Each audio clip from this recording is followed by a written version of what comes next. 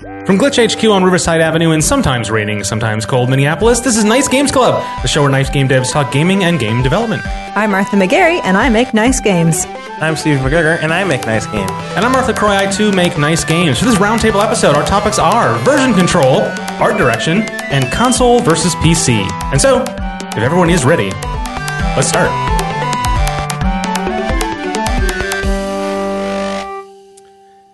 So, GlitchCon happened. Yes. Yes. I mean, according to you, listener. And it was great. It must have been. Remember all those cool things that happened, guys? You know, we made it out alive. It's Yes. it's the most I can say. Right. We're recording this before GlitchCon. I'm sorry, I'm spoiling it, guys. Clarification, police. So, I mean, we're all excited for it. It's coming up for us. Yeah. But, I mean, do you have any predictions? Like, what crazy things are going to happen or catch fire? Like, hopefully nothing on fire. Yeah, that'd be bad. well, is it really a party? Yeah. I mean, got a point. Things in games can catch on fire. Sure. And have red damage numbers popping out of them. Yes. Yeah. It'll be fun. That's my prediction. Yeah. I think I will like to, what I would like to be true when you listener hear this is that we had a good time and that everyone who came to our talks got something out of it. Yeah. I think that's, you're always nervous that you're giving something that's valuable, and I really hope that ends up being true. Yeah. I hope people liked our games at Hope people- Minicade. Oh, yeah.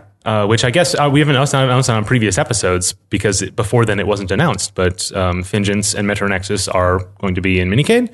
So you have played them all weekend by now, I'm sure. And it was a great time had by all. And you listen to us on stage. That's right. Because the live show it probably also went great. Yes. Of course it did. We didn't get any of the calendar math wrong.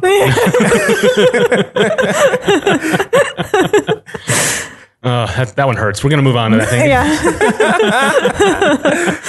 Yeah. Let's talk about the feedback form. Yes, Because it's okay. the time of the episode to do that. Right. nicegames.club/feedback. Yeah. We really need it because we only have some responses, and we really appreciate all those responses. But more Yes. Thank feedback. you for everyone who has filled it out. It's been really insightful to hear all about what you think and what you find interesting. It's so useful. It's so useful, and we are able to, as a result, adjust how our programming works because of that feedback. But if you would like to add to our feedback and maybe adjust how the show works, you can submit your feedback as well Where? on nicegames.club/feedback. Yeah. And it's, each one of those pieces that comes in, because there's still few enough that we can spend some time reading them. And that's why we continue to beg, please, fill out the form. But each of those gives us something really interesting and valuable. But it's not just that. It's every tweet we get, every iTunes review. Yeah. Every little bit of interaction we have with our small but growing audience is incredible. It means a lot to us, and we really appreciate everyone who's reached out to us for any reason, even just to say, "Oh, hey, I finally listened to you guys." Yeah. And that's why we always encourage more of that. We're accessible, so access us. Mm-hmm. All right. Let's get started. But first, we have a dog in the room right now. Yeah, somebody get rid of him quick. I'm kidding. Yeah, the glitch dog Icarus. He's very quiet, so you're not going to hear him. Probably not. And I don't think we're going to scare him. cute. Yeah. But he's right by Martha. So if Martha is in a better mood this episode, you'll know why. Best Doge. Speaking of Martha. Yes. What's our first topic? First topic is version control. Ooh. And if you were at GlitchCon, you would have learned a little bit about it in my hands-on workshop that I will have taught. We'll have had done. Yes. Man, tense.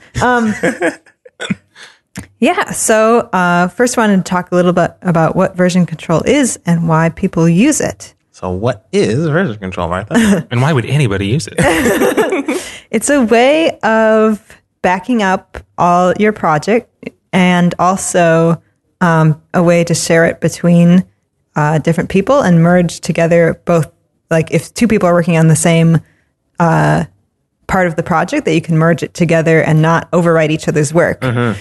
And that way two people can be working on something in totally separate places and not like a Google Doc where you are seeing the changes each other's are each other are doing and don't have to be online. And then you can come together and put it together and not worry about messing everything up that's like wiping out work that someone else has done. Yeah. So, which is extremely valuable. Yes.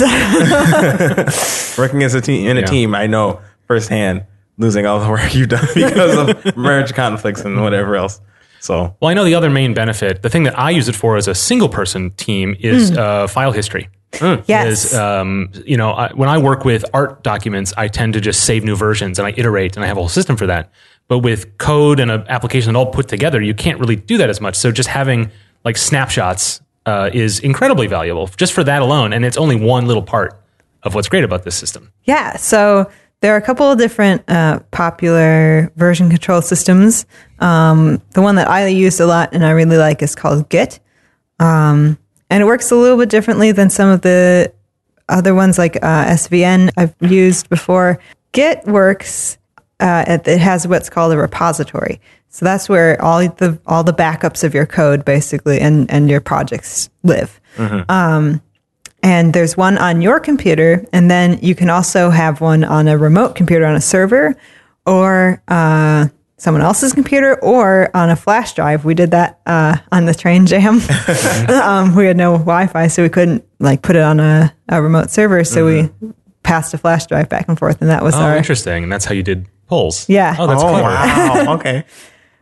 Yeah, it was really cool. So you have what you do is you work on your file, like say you're working on a crab and you're coding an arm. It doesn't have to be a crab though, right? It doesn't have to be a crab. Okay, good. Could be any sort of thing in your game. Any sea creature. Any sea creature. Git only works with sea creature based games. Just kidding. So like say you're working on a crab arm. And so you're working on it and you get it so that you will shoot out and grab something. And so then what you do is you do this thing called staging it. So you tell Git basically, look at this file. This is and the changes on this one. This is what I'm going to tell you to look at. And once you get all the files you want staged, then you do a commit. So that is the snapshot. That's when you put it up on the pedestal and the thing goes click and takes a picture of it. Yeah. And then you push that commit to the remote repository. And then someone else who's working on another part of the crab arm, which is able to cut off another crab's arm. Yeah. And they've got all that all done, but they haven't gotten your changes yet. So what they do is they do the staging and then committing, and then they pull down, they do what it's called a pull, and it pulls all the changes from the remote server, goes and then compares them to all the files on your computer. So it goes, yep, line 1 is good. Yep, line 2 is good, all the way down until it reaches a line of code that is different. And then it goes, oh, wait, what? Oh, this one's different in this one, and this one's different in this one. And if there are 2 lines that end up 2 different things, it will throw a merge conflict. Yes. And those are the nasty things that we all hate. Yeah. But in the case where these are all time stamped, yes, right? So if there's a case where something's obviously newer, then you don't have you don't have to check every change, right? Right. Yeah. Like manually, it will automate a lot of it for you.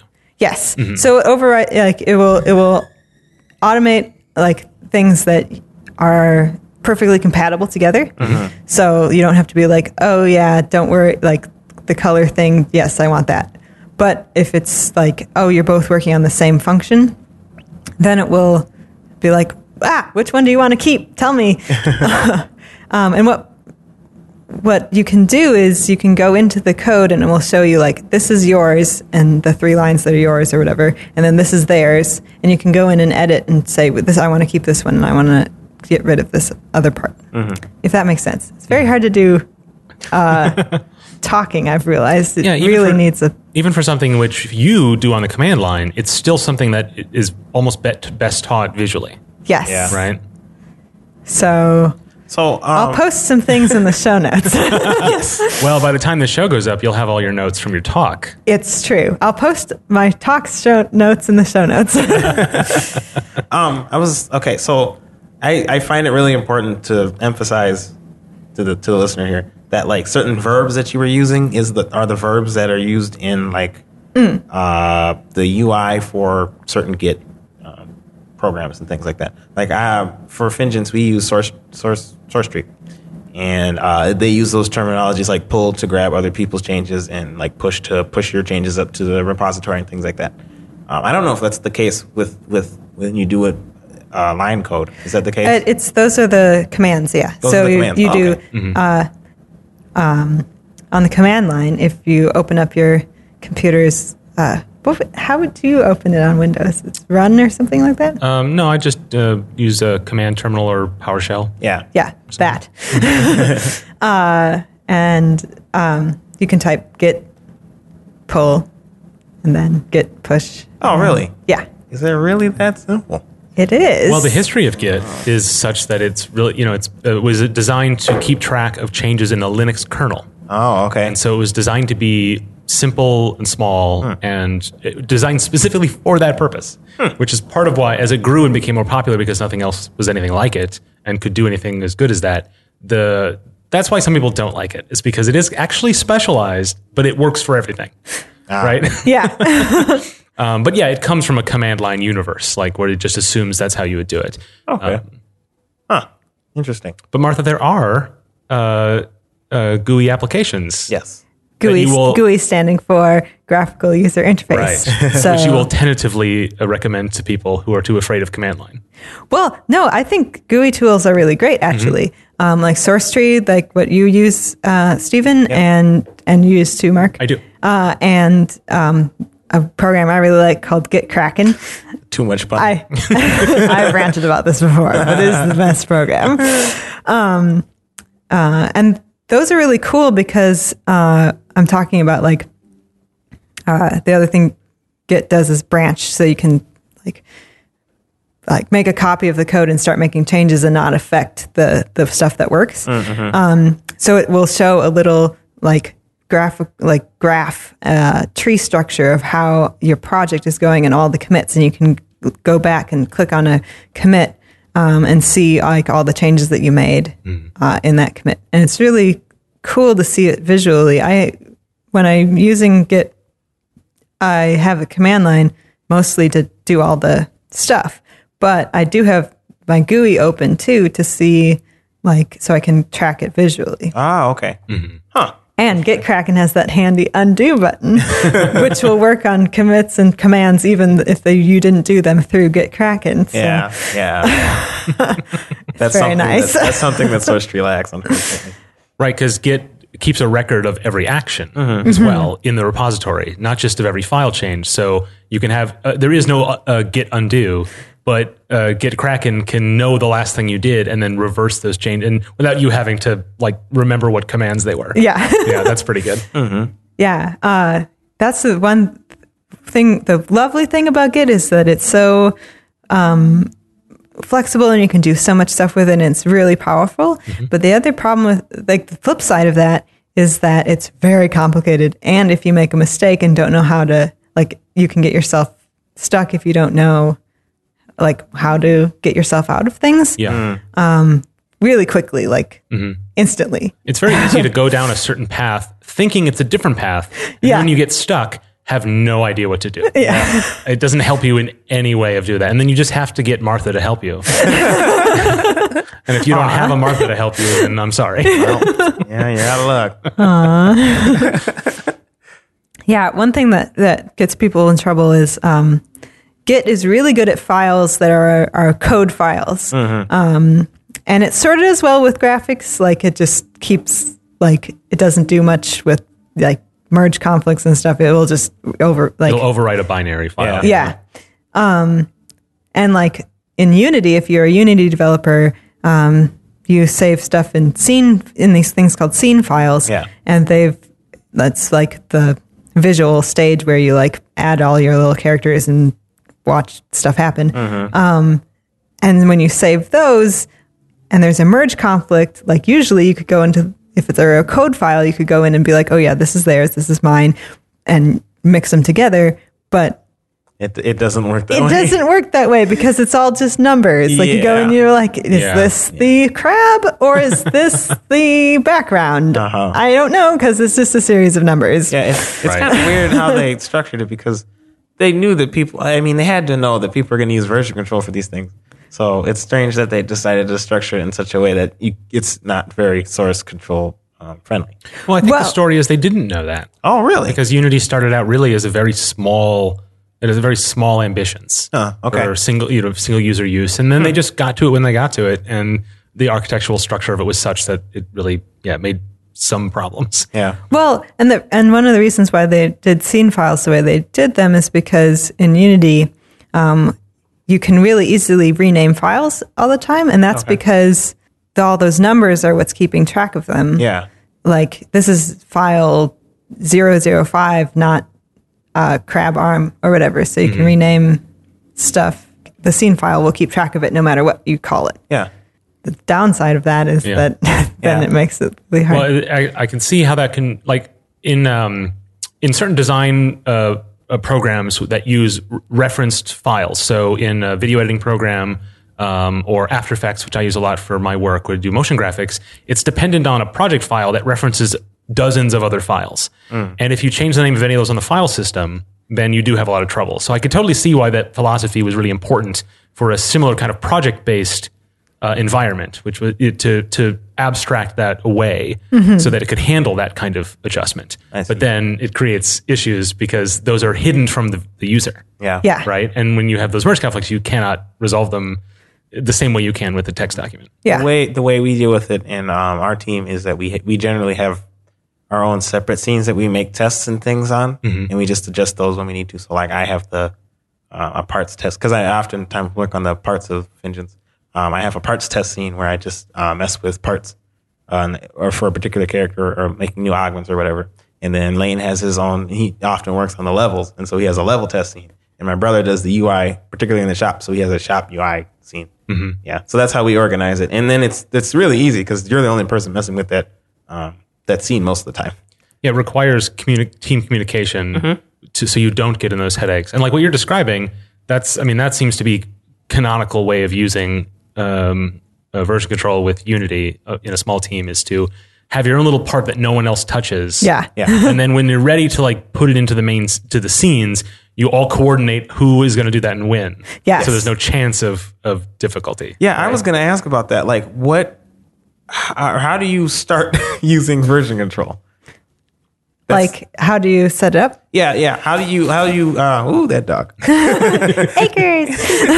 How do you begin, like, with your team? How do you start setting it up, and how do you coordinate version control?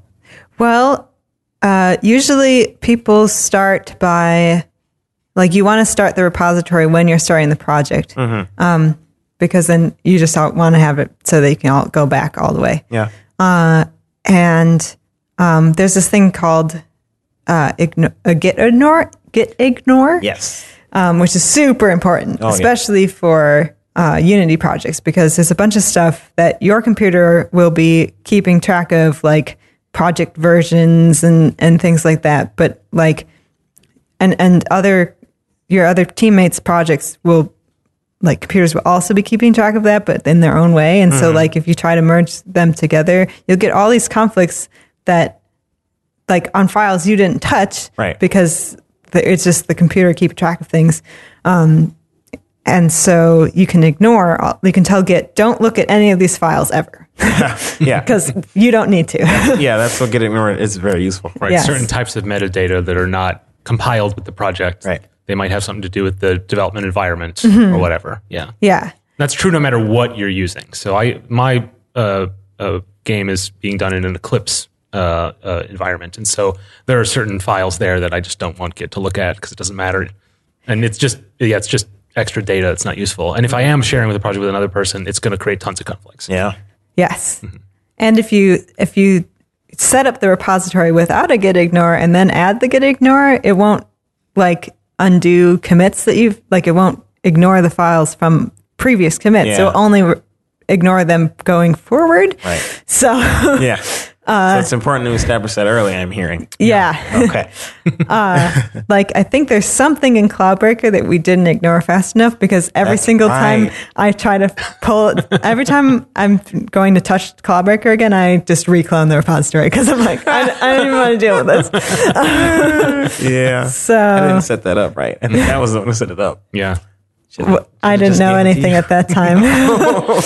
Yeah. So how we learned how to do it in Prime is, Prime's the code school I went to. The whole class started working on one project, and we each got a branch of it. And then every 20 minutes we had to switch branches.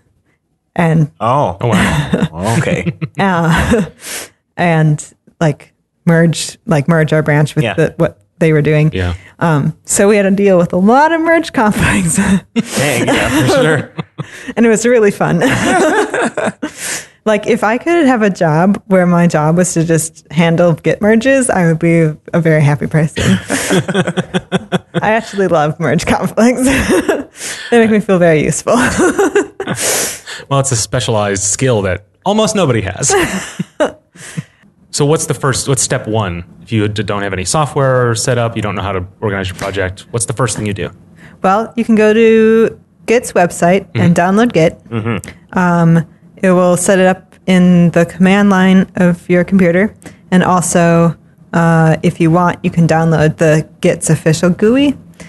People have mixed reviews of that. Generally, people like to get a third-party one like SourceTree or GitKraken or something. Okay. You mean Git or GitHub? Git has a Git for Windows GUI. Does it? Yeah. Okay. But I don't know anyone who's used it. Yeah. Like, it's one of the options you can check when you're downloading it from Git. Yeah. Because I know GitHub, which we can describe, Oh, yeah. also has a GUI, but it really is meant if you're using GitHub to store your repository. Yes. Do you want to explain what GitHub is? Yeah, I can take a shot at it, and you can tell me what I get wrong. But no, GitHub is a lot of people feel it's synonymous with Git, which is sort of not correct. But very much people tend to use it that way. So a Git repository is just files somewhere, right? But Martha, you described this idea of local and remote, and that is something that the remote can be anywhere, right? It can be on a flash drive, it could be whatever. But a lot of people put that remote on GitHub, which is just a free public hosting for your code repositories, and free in the sense that it needs to be open source. So you can do a premium plan that you can close source your repositories. But very frequently people will put their code on GitHub, not just to use with Git, but also to share the code with other people. Okay. So you've probably, if you have taken code samples for your projects, you've probably been to GitHub to get them, even though you don't use Git, the software. So it's interesting, the intersection of that. But GitHub is an incredibly popular place for people to store their remotes. It makes it, it's cloud storage, basically, right? Yeah. And then Bitbucket is the other famous one that I know we've used in a lot of our projects, because you can, it's not limited by, you can close it down, keep it private if you have a small team. So there's just different use cases for these different services, but they interact with Git on your machine, and then it just becomes the remote repository.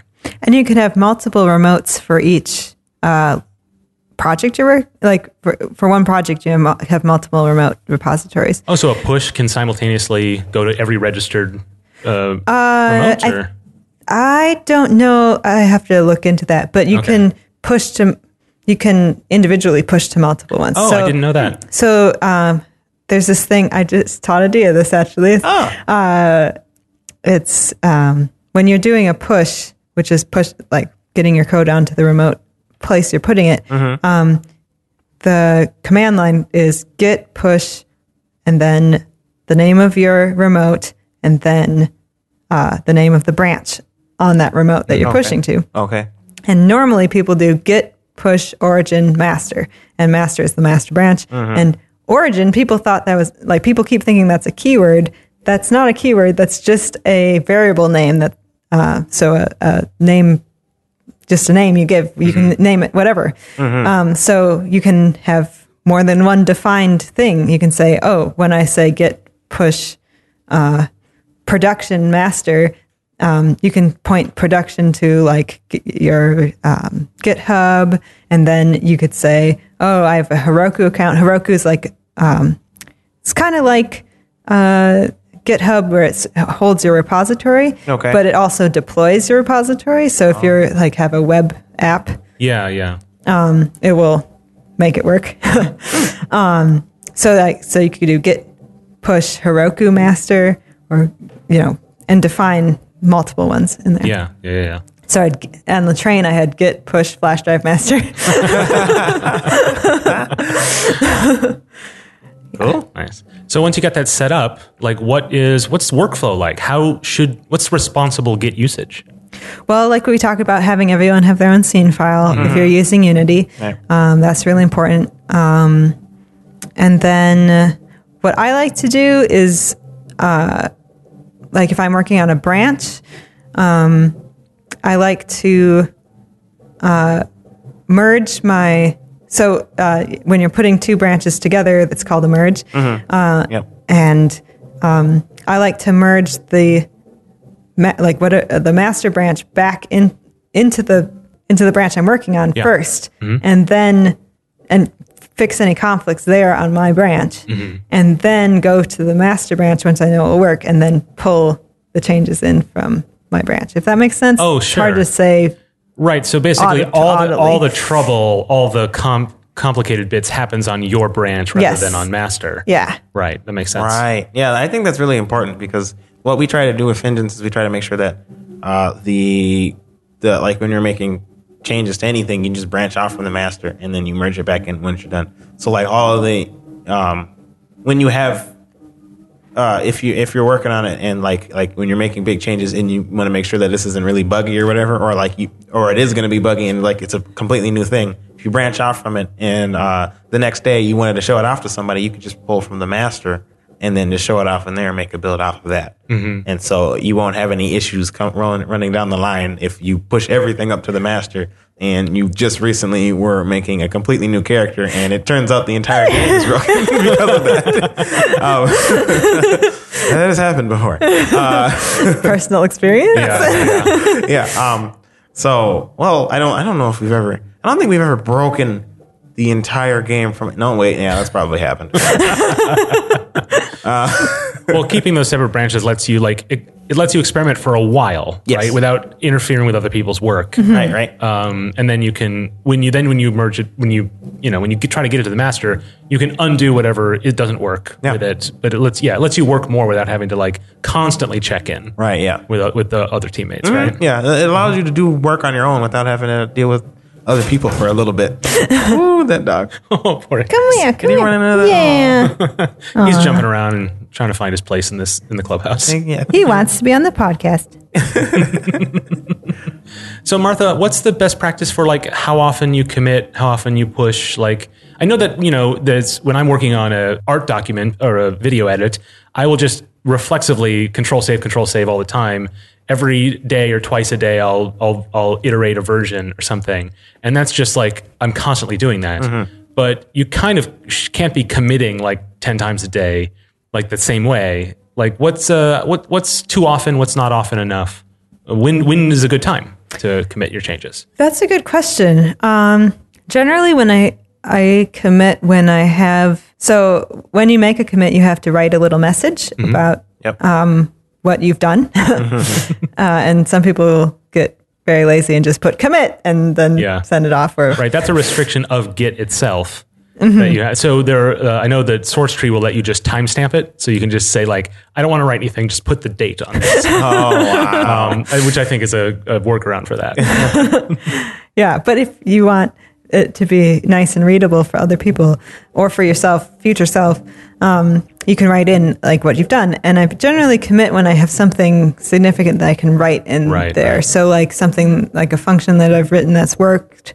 Like generally when something gets to a workable space, then I'm like, if it gets to a point where I'm like, if I lost this, I would be very, very sad. Right. Yeah. Yeah, but when I have something that's I can write a meaningful commit message about, I usually commit it. Right. And those commit messages matter not just going forward, but going back. Yes. Right. If you need to undo anything, you need to know where you're going. Yeah. Describing it in a way that can make sense to you or your team. Right. Like added claw functionality. Yeah. Or the timer works now, or something like that. And sometimes I get really like put snarky things in there. Like. Right. Well, I know during game jams on day 2, they tend to be just like blah. Yeah, like for sure. I broke the thing; it's not broke no more. Like, it tends to be a reflection of your attitude. It was nice that when I worked at North Games, like it's a good way to show your progress to like if you're employed somewhere too, or just for yourself to look at the commits. My boss in North Game printed out all my commit messages that I've worked since I started working there, and just went through and was like, see, look, you are committing more often now, which means that you're like making meaningful bits of code more often, and that's showing growth and stuff like that. Right, so there's a psychological benefit to showing progress and being able to recall progress. Yeah. I know sometimes I'll work for like 2 weeks. I'm like, what did I even do? And I'll look back at what the state of my project was 2 weeks ago. I'm like, wow, I did a lot, but I don't remember it because I'm busy working on it. Yeah. So that's just a way to mark progress, not just for like, for good code practice, but just for your own well-being. Yeah. In addition, you can use it to, if you write detailed enough notes, you can use it to search through to find things like maybe you did way back when, like I worked on a character and I wanted to figure out what the value I did on this character was when I started. I could just search on Git and figure it out. Yeah, I have done that too, where before, I think a lot of people can sympathize, relate to this before they start using version control. You comment a lot of code that you're done with, but you might need later. So your code will be just loaded with comments of just like things you don't want to get rid of yet. Yeah. Because you can't save as easily as you can with other types of documents. Yeah. But I have definitely found that if I did want to go back, I could look at old commits, and even in these GUIs, you can actually see. You don't have to revert. You can actually just take a look at the old documents and just copy that code out of there if you need it again. That has been so freeing because it makes you work faster. It makes you less precious about what you're doing because you can just kind of power through and you can always come back to it. Yeah. And that's really great. It is just having a time machine. It makes you able to have cleaner code because you don't have to worry about like if it's going to be there later, you can just be like, oh, I have it in a commit. Yeah. Bye-bye. And that really, just the way we've been talking about it, it's like the unit in Git is the commit. Yes. That is the sort of unit of measurement, right? Even more so than the branch or the actual changes in each document. The commit includes a moment in time, and it can be one document, it could be 40, it could be 100 binary files, it could be anything, right? And that can get you into trouble. But that's the language. That's the language of Git then. Yeah. So what if people want to know more? They feel like, okay, I'm not a master yet, but I'm getting there. What are resources to I don't know, get as good at it as you are? Every time you say Git. I know. I'm hearing it too. Well, there's a lot of good courses on Code School about Git. Going through Git, the Git website itself has a lot of documentation about it. Having had been at your talk would have been great, right? Yes. So hopefully some of you benefited from that. If only we had a glitch vault. Yeah. Oh, yeah, right? Wouldn't that be great? Maybe I'll have someone in the future, in the past, recorded. Maybe that will have had been done. Yes. Well, that's been a really technical thing. Let's go to something more aesthetic. A little softer topic, perhaps. Okay. So I want to talk about game art direction or style. Yeah. That is my topic for the evening. Well, what is game art? The direction. I mean, like, it's the style in which your game looks. Like, for example, 8-bit or cel-shaded, things like that. I'm curious as to how you should make that decision on what your game should look like. I'm not exactly sure how we decided on the idea for Vengeance, but because we wanted it to be cartoony and stuff, we decided on a comic book aesthetic. My brother, I'm pretty sure, Charles McGregor, the perpetual student, I believe he came up with the idea, and we just ran with it, and the game looks great because of that. Yeah. Sometimes these things can be formed just by, like, you start to doodle, and then sooner or later you have a style, and then future decisions are based against that. Other times it's like takes a lot of like iteration and workshopping and like decision making and arguing if you have a team, and trying it out and breaking it down. We talked a little bit about some similar topics when we were talking about developer art. Yes. Oh, right? yeah. Like when do you commit to the style? And there's not really a right answer. I forget what our ruling on that was, but like with most of our topics, it's just like just try hard. Practice. Yeah.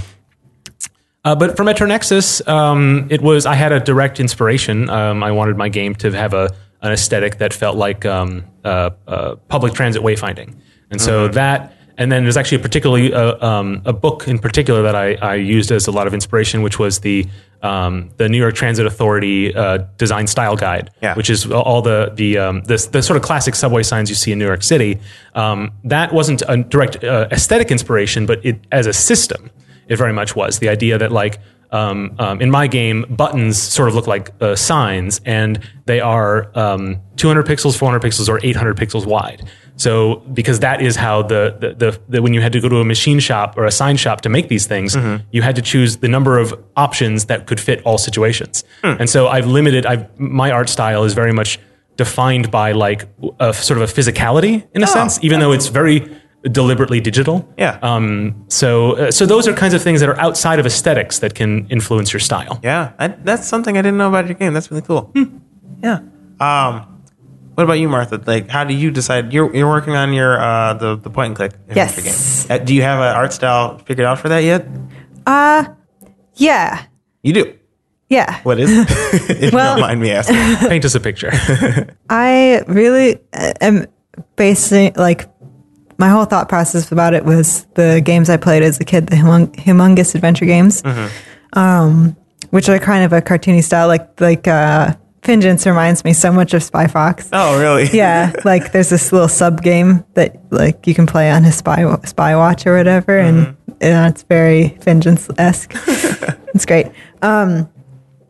But I also kind of like the idea of like having it very like kind of paper, like cloth looking, like like sort of patchworked together and I don't know, textured. Sure.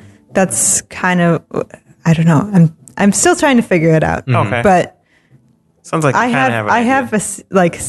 I've got whole scenes in my head. Oh, okay. And what all the characters look like and everything. Cool. But like I have a particular way of drawing, and I'm going to be the one drawing it. So I think that's probably another way of like figuring out your art style is just whatever you can do. Yeah. Yeah. It's, I mean, you've analyzed what you're not just capable of, but like what you can produce at volume. Right. Yeah. Right. And then, you just work in those, or, you hire someone, right? Like, I think there's lots of considerations other than imagination that you need to take into account. Yeah. Yeah, for sure. There are definitely game art. Like I feel like we've talked about this before, where like our game ideas, I think me and Mark both have a similar thing where they kind of start with what you want to look like. A little bit. I've had that for sure. And then there's times that I think mostly yes. But of course, like exceptions. Well, it's funny. Those exceptions are the ones I remember the most because they're different from how I normally operate. Right? But you're totally right. Huh.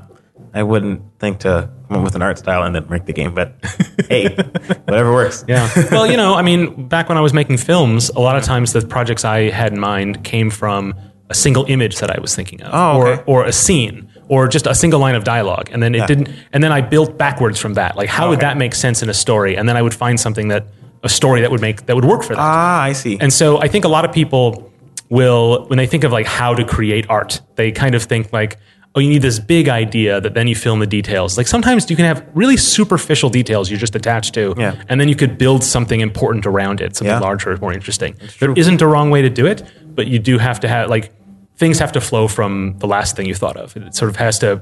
There needs to be a cohesiveness, I think, for it to be successful and for you to be efficient. Right. We've talked about that on the show in the past. That is important. And now I see what you're saying. It's basically like having a main idea for your game that you're building off.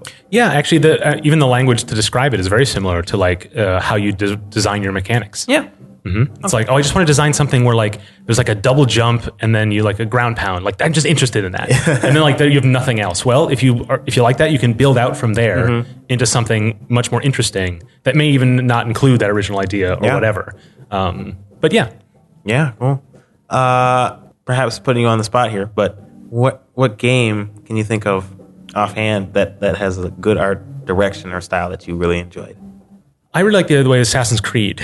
Really? Yeah, I think so. And maybe the earlier ones rather than the later ones. Okay. They have this kind of goes back to our UI discussion a little bit, but like the aesthetic of the Animus matched up against the sort of medieval worlds of those first couple games. I think it felt very directed, felt very purposeful. I think later it started to just become so like a spin on itself that it didn't make as much sense anymore. Yeah. And it just kind of has like it looks like an Assassin's Creed game. But those first couple ones felt kind of revelatory to me. Huh. Interesting. I would not. Well, I guess in terms of UI and stuff, I would agree with you on that. But I wouldn't consider Assassin's Creed to be very appealing, at least to me. It's like I don't really like very realistic looking games in general. Oh, I see. Things like Watch Dogs or Call of Duty and stuff. I feel like they try too hard to look realistic, and it just ends up not being as cool as, like, say, Wind Waker, for example. Which sure. I guess for Assassin's Creed, it's really about like in that first game particularly, when you're on the rooftops, like the architecture, which is based on real world places, but like the idea of close your eyes and think of a scene from Assassin's Creed, and it's like the art style is just like, but mostly realistic style, right? But also in that first one particularly, it's like it's a little foggy.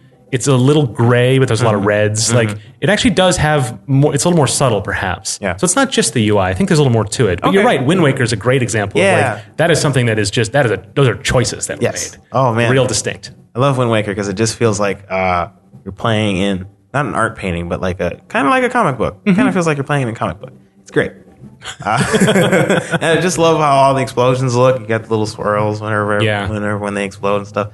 It's quite a beautiful game, right? And that one extends to the animation as well. So of a piece with the just the straight aesthetics of it. Yeah.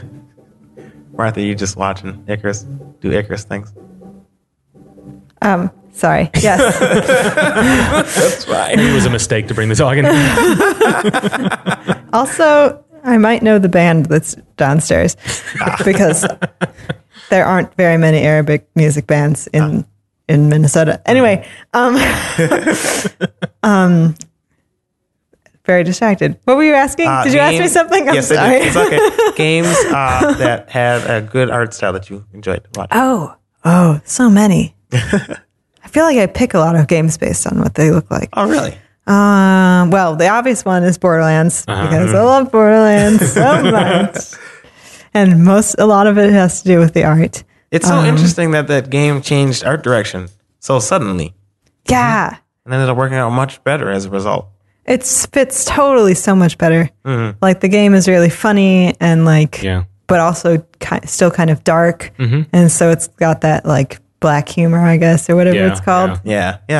You know, it's funny that we talk about like through the lens of art direction because all I can think about is games we've already talked about on this show that I liked for other reasons. So which I mean, that says something. Like I'm thinking like Paper Mario is another great example of something of a real distinct art style that is itself a spin on a established art style, right? The sort of Mario look. Yeah. But has its own charm and grace to it almost. But that's not the only reason I love that game. But I guess maybe it's a big part of why I do. Right? Yeah. I suppose so. Yeah, Paper Mario is really cool. And I love it when they just go all in on paper. Yeah. Where like Paper Mario can fold himself into a paper airplane and stuff. Yeah. That's just funny. Well, in the most recent one, like one of the Toads has a stamp on his back. Really? And he gets folded up and mailed. Like, just great. Like that's awesome. Oh, wow. That is wonderful. Yeah. Which is, I mean, it's why the Borderlands switch is so incredible because it happens so late in the process that usually these things work great when they tie into the mechanics and story, but it's not, you know, you can do that at the last minute, you know, and still make it work so well as they did. Mm-hmm. What else? What other ones have I played recently that I really like? Well, I just finished Thimbleweed Park, and I really like that one too. That has a nice nostalgic feel to it. Yes, yeah. It's very 8-bit, like old style. Very deliberate. It looks like Maniac Mansion. Right. Yep. Yeah. Which is funny because like when we played Day of the Tentacle, like that was my first big adventure game, and it's very much like Warner Brothers cartoony, and so the slightly older games like that I have no nostalgia for. So Thimbleweed Park, I'm like, that just looks gross. Like it just looks ugly to me. But I'm like, oh right, it looks just like Maniac Mansion. I could see why people would love it. Yeah. And it's very distinct, and it's not an accident that it looks like that. You know? Yeah, they definitely did that on purpose, just to capture that feel from the past. Yeah. What about games with bad art directions? Potential, they could even be potentially good games that have bad art directions, or at least in your opinion, they're bad art directions. Civ 6? Oh, snap. you think so? Shots The fired. people, like the rulers, Yeah. they made them all like their hands are really big and they're like they just distorted parts of their bodies. Yeah. Okay. Like, and they have like really skinny wrists and really skinny necks, and it makes them look kind of bobbleheady. Oh. And it's Yeah, there's a sort of very comic quality to it. Yeah. but like Uncanny Valley comic, like Yeah. almost realistic, but not. I don't like it. Okay. I could see that. I really liked. I know you like Civ 5 better for other reasons, but I liked the sort of bronzed styling of Civ 5, like that sort of Art Deco look. I really liked that a lot. And Yeah. Civ 6 just felt like different and like didn't feel as purposeful. I don't think. The dog's whimpering. Yeah. I do like the in Civ 6 the map. Even sure. though I don't like necessarily how contrasty it is, or not contrasty between the drawn look and the you haven't explored this. It gets very confusing. It's like a 3-stage thing, right? Yeah.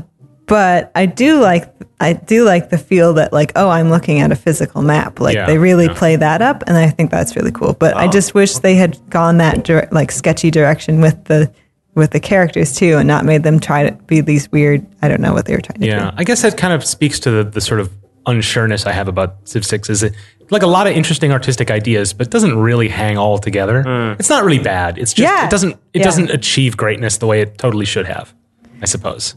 Well, maybe they should have just went all in on a direction instead of the mixed mishmash that I'm hearing from you guys. Yeah. Well, I think that's just the case with mechanics or story. It's like having a vision is important. Yeah. Which is, I mean, maybe that's not fair to them to say that it didn't, but it doesn't feel like as much as previous. You know, perhaps. The game that I wanted to talk about was I'm probably going to catch some heat on this, but Mass Effect. yeah. Yeah, it's so well. First of all, everything looks really grainy to me. Like it, and it's not very colorful. Like when you're going off in space and you're doing like a space epic thing, you would think that the environments would be like grand and massive and like beautiful but exotic looking. But in Mass Effect, that is rarely the case. It's oftentimes just like generic looking backgrounds. Yeah. Like they got the ice planet that just looks like an ice planet. And then they got the moon, which, I mean, I guess you can't do a ton with the moon, but I mean, still, there's just not a lot going on in any of the environments. Now, as opposed to like No Man's Sky, despite what did they say? There are 9 kajillion and 2 planets. Kajillion, I think, is the word they used. Yeah. Kajillion, yes. But okay. It should be. But like all of the planets look exotic and unique and just different because they have all of these different color styles and different art pieces and everything. Yeah. It's a lot better than what Mass Effect did. Even in the new one, Mass Effect Andromeda, sometimes they had those more interesting looking environments, but Yeah. it isn't enough, I guess, for me. You know, Mass Effect is one where I think they did a good job of picking something and going with it. Yeah. But there's no accounting for taste. Like it just, it can feel a little bland sometimes. Yeah. Like I'm kind of with you. I like parts of it, but Okay. I think I can't really defend it as much because everything you're saying just sounds true to me. So Yeah. I feel like, even though I don't dislike it the way you do, I'm like, no, you're pretty much right. Yeah, it's unfortunate. Not to say that the game is bad, but Well, as indie devs, we have the opportunity to put more of a stamp on our projects than bigger projects do. Like what Night in the Woods is a recent example of like the really strong art style. Yeah. Undertale is another one also that you can tell, has a lot of thought is put into it. Feels like a Game Boy Advance game. Not a Game Boy Advance game. Game Boy Color. Mm-hmm. Yeah. Well, yeah, that's a good example. Did you give an example, Mark? I might have. What did you say? Assassin's Creed. No, you said that was good. Oh, bad Assassin's ones? Creed bad too? Oh, no. I've played that trick before. No. I don't know. I'm like Martha. I will pick a game because I think it looks cool. Mm-hmm. Like, that might seem shallow, but I think that matters as much as other things. I mean, yeah. And there are games where I will not touch, and then I find out later they were masterpieces. Yeah. But it's hard for me to love them because I feel it needs to have holistic. It needs to have all of it for me. And so I don't have a lot of great examples because I don't really feel betrayed by many games in that way. Because Okay. I usually never see them if I don't like them at first. Okay. Well, that's an easy way to determine whether or not you'll want to try something. Yeah.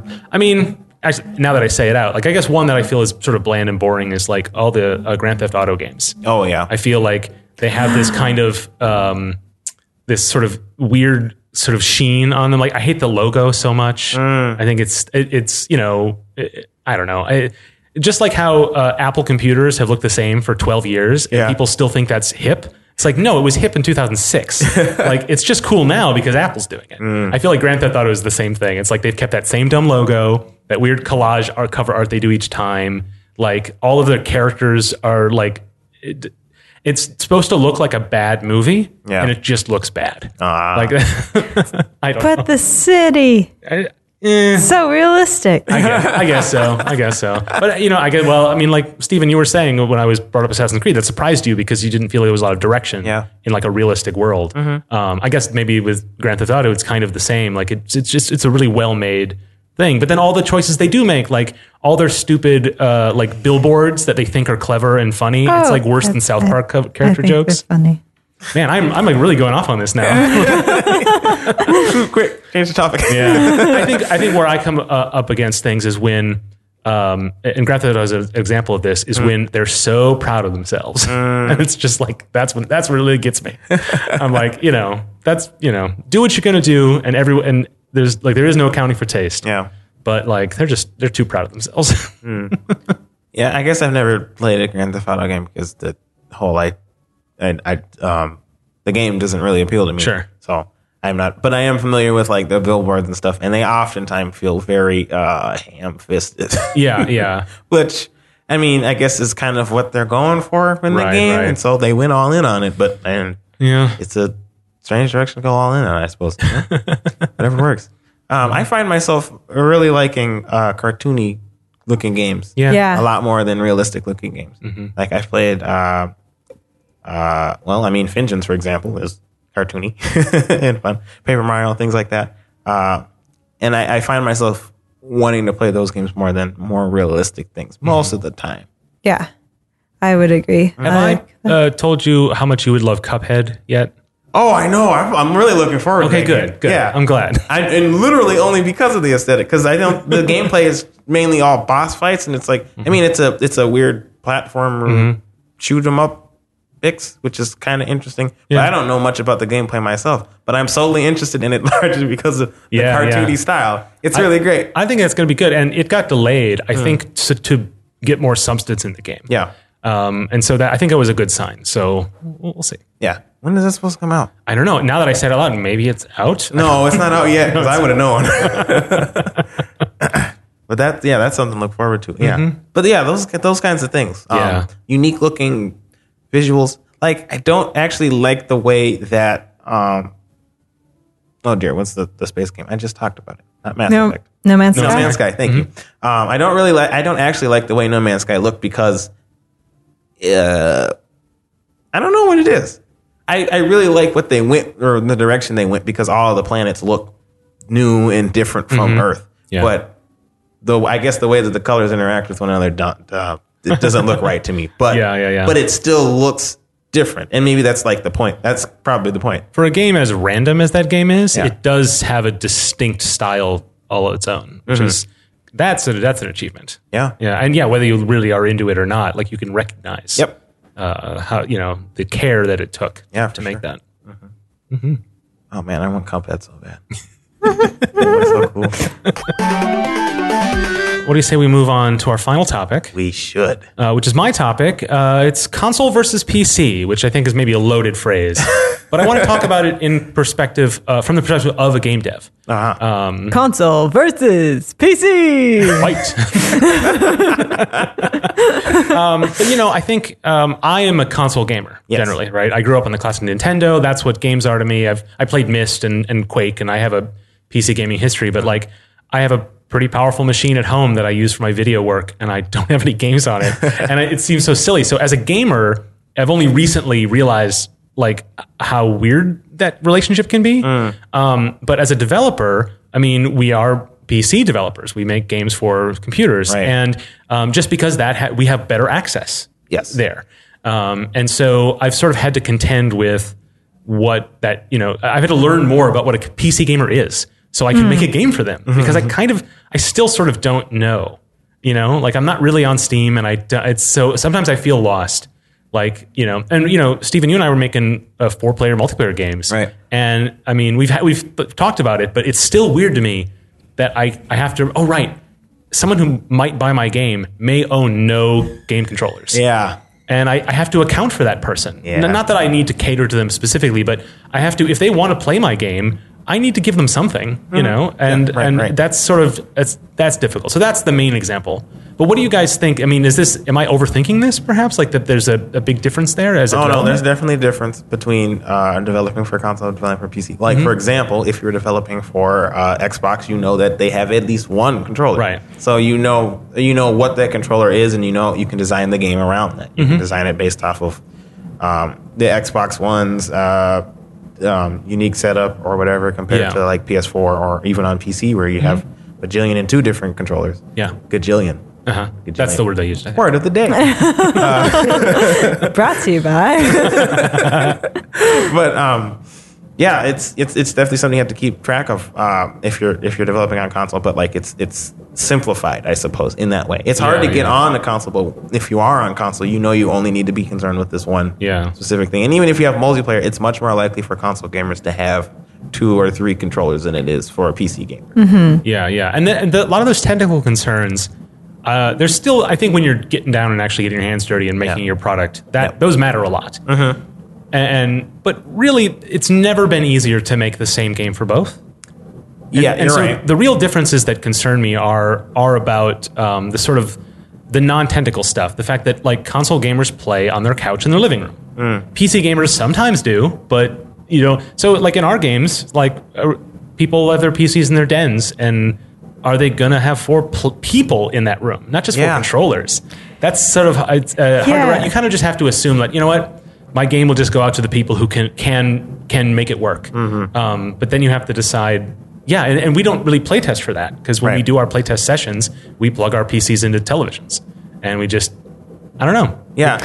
Well, there's, what's that book called? We've talked a little bit about it, and it's been kind of controversial, but the lenses of game design or something like that. We'll put it in the show notes. But there's some not great stuff in some of the chapters. But there's one chapter that's I think about a lot, where it's talking about the like different games working in different spaces on different things. And he was talking about how consoles are kind of what have replaced the hearth, is what he calls it. So like a place where people go and sit together. And then the PC is more like the workbench. Like you go and you play most of the things by yourself, or like more games you can spend more time on and more focus. Interesting. When I play on PC games, I often, depends on the game, but oftentimes I will play a console game by myself and play PC games with other people. Oh, interesting. You mean online? Yeah. Right. Okay. Yeah. Like because I haven't played League of Legends in months, but when I did, I would gather with other people, because playing League of Legends by yourself is so bad. Well, there still is a difference between being by yourself in an online situation and being around the hearth in a physical space with others. Right. I mean, maybe that's a really old-fashioned idea, but I still see that description still apt. I think it doesn't apply, like, and he was writing this before there was, like, I don't know when that part of the book got written. Yeah. And, like, if the rise of online multiplayer was a thing. Yeah. But yeah, I suppose. But like when I'm playing League of Legends, I am intending to be social, and I'm intending to play with other people. Yeah. As opposed to a lot of times when I'm playing a console game, I intend to play by myself, and I don't want people interrupting me while I'm playing my game.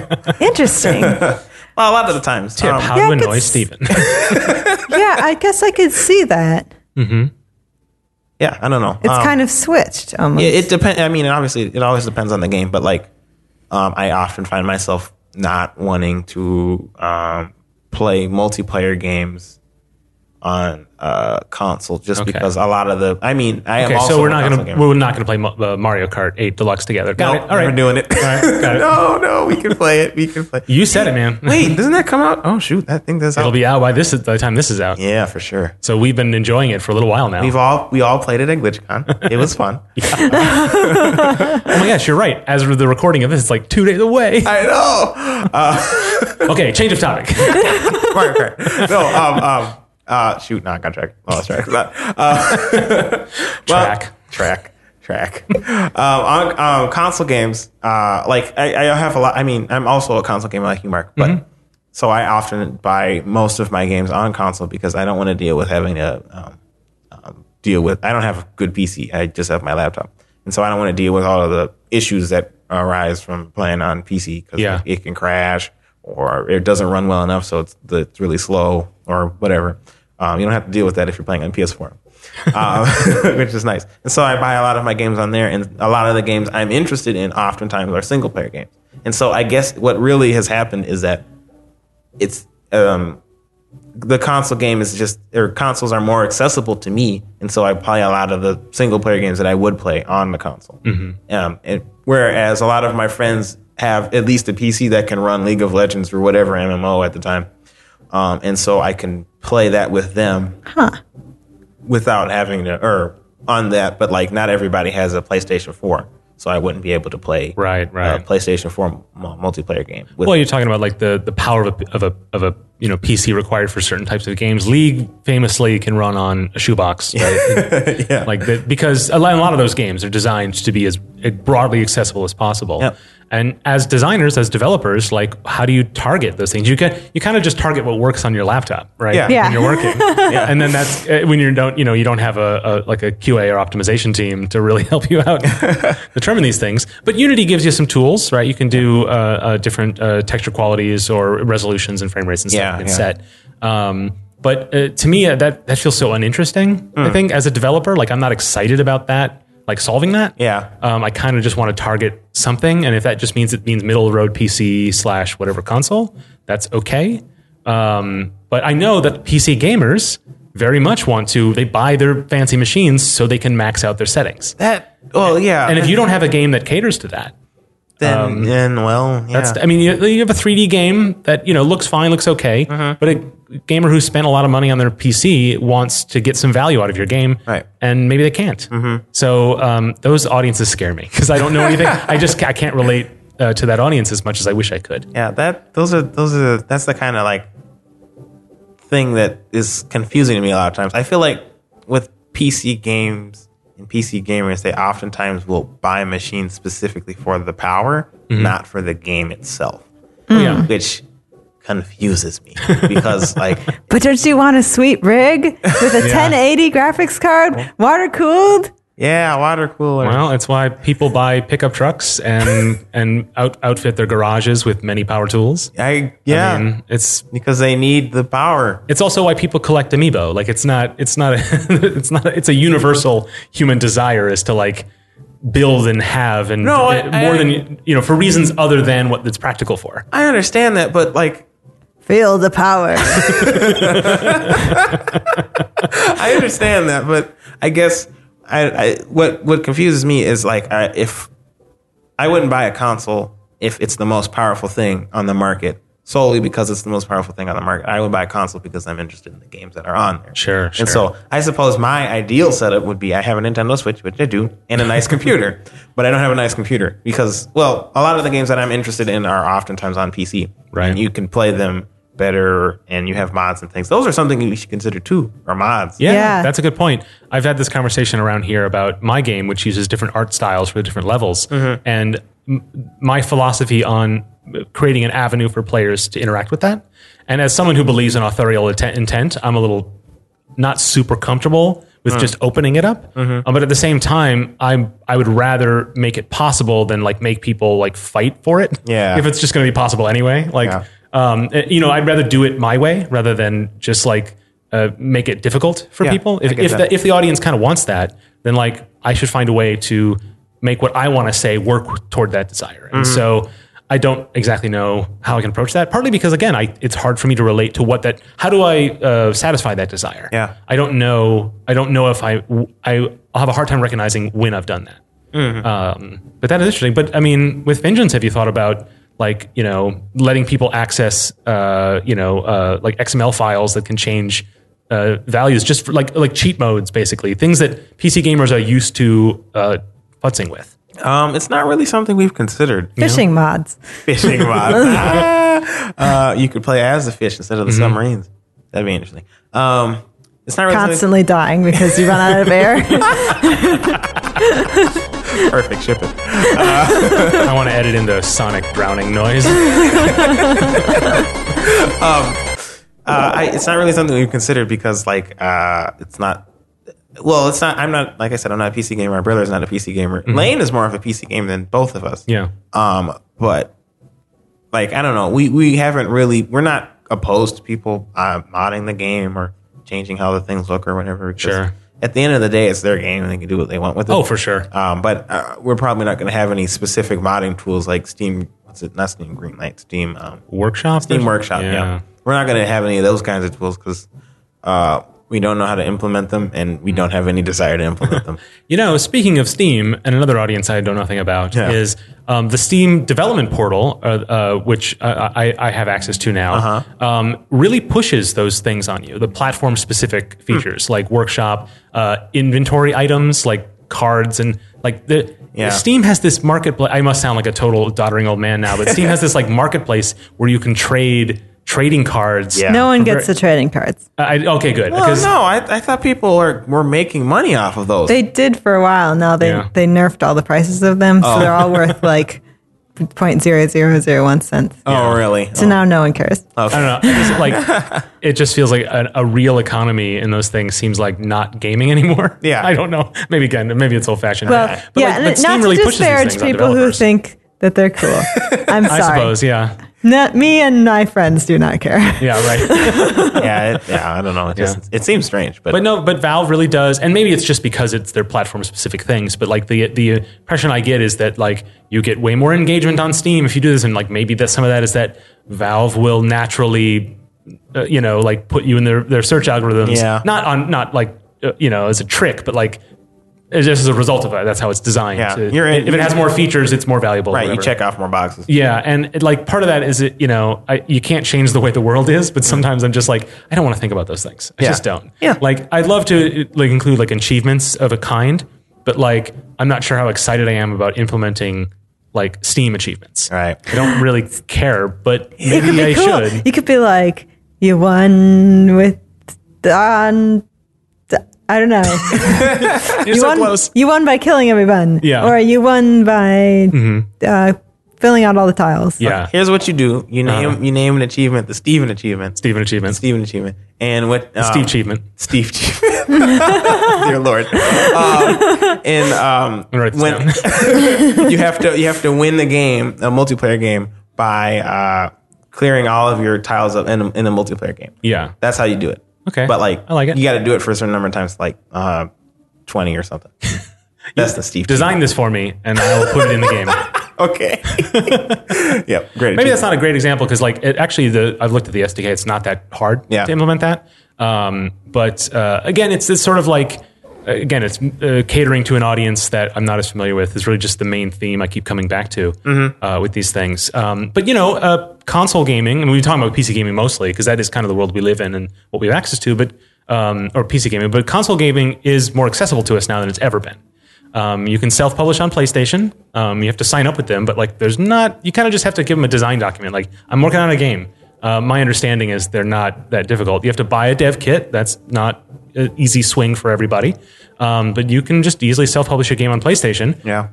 Microsoft announced the GDC. You can self-publish with them. Right. There's some requirements, some limitations there. That's not quite the same as their Idea at Xbox program, which is more of a curated indie selection. Yeah. And Nintendo will open up the Switch development sometime next year. I'm so excited. Yeah. Right, yeah.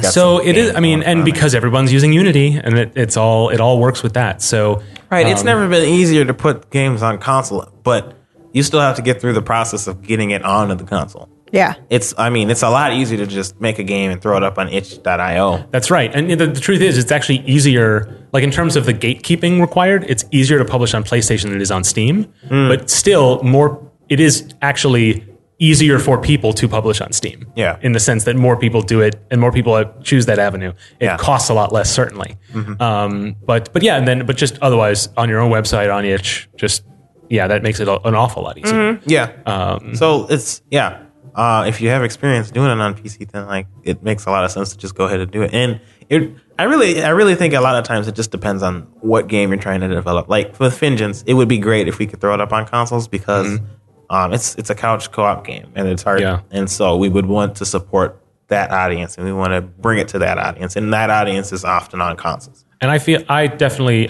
I'll make this pitch to you on this show. Like, you guys scrape together some money to get yourself a PS4 dev kit because, I mean, that's an audience that would love that. Oh, yeah, I know. You know, and I think that should be part of your day one release plan, I'll say. Well, dang. Sorry. Well, now we got to do all of this stuff now, Mark. But a lot of the console stuff is because it is, again, it's not like, flip a switch easy, but it's easier than it's ever been. But I think a lot of the indie dev community doesn't understand that. And so you don't make the effort to move forward. I know that I've held back a little bit on some of that because I feel like it's a bigger deal than it is. Yeah. Maybe because it used to be such a big deal. I see. I'm curious to hear from listeners who have gone through this process or have just thought about this. Like, if you really look at like a list of this is what it takes to publish on these platforms, does that square with how you sort of think of it in your head? Because sometimes it doesn't for me. I don't realize like how few steps there really are. There's just some big steps and some money costing steps, for sure. But yeah, I'm curious too. Listeners should come and let us know. Yeah. All right, that is our show. If you haven't already, subscribe to Nice Games Club in your favorite podcast app and be sure to give it a good review if you liked it or are nice like us. We super need you to know that you're out there. So leave us a review and tell all your friends too. We also hear directly from you, so follow us on Twitter and all the other things at Nice Games Club. Let us know how we're doing. Send us your topics. Ask us your questions. And give us your feedback. And where can they do that, Stephen? nicegames.club/feedback. Yeah, tell us what you think of the show. Lastly, you can find out more about the show and your nice hosts, as well as get all the links and notes from this and other episodes at nicegames.club. So, until we start again, remember to play nice and make nice.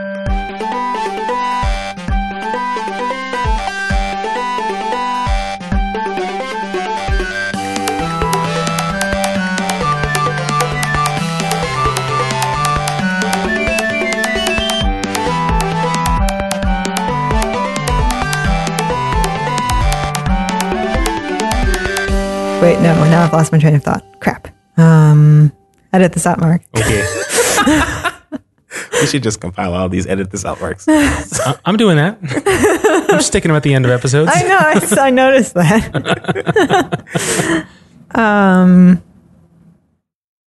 As humans, we're naturally driven by the search for better. But when it comes to hiring, the best way to search for a candidate isn't to search at all. Don't search, match with Indeed. When I was looking to hire someone, it was so slow and overwhelming.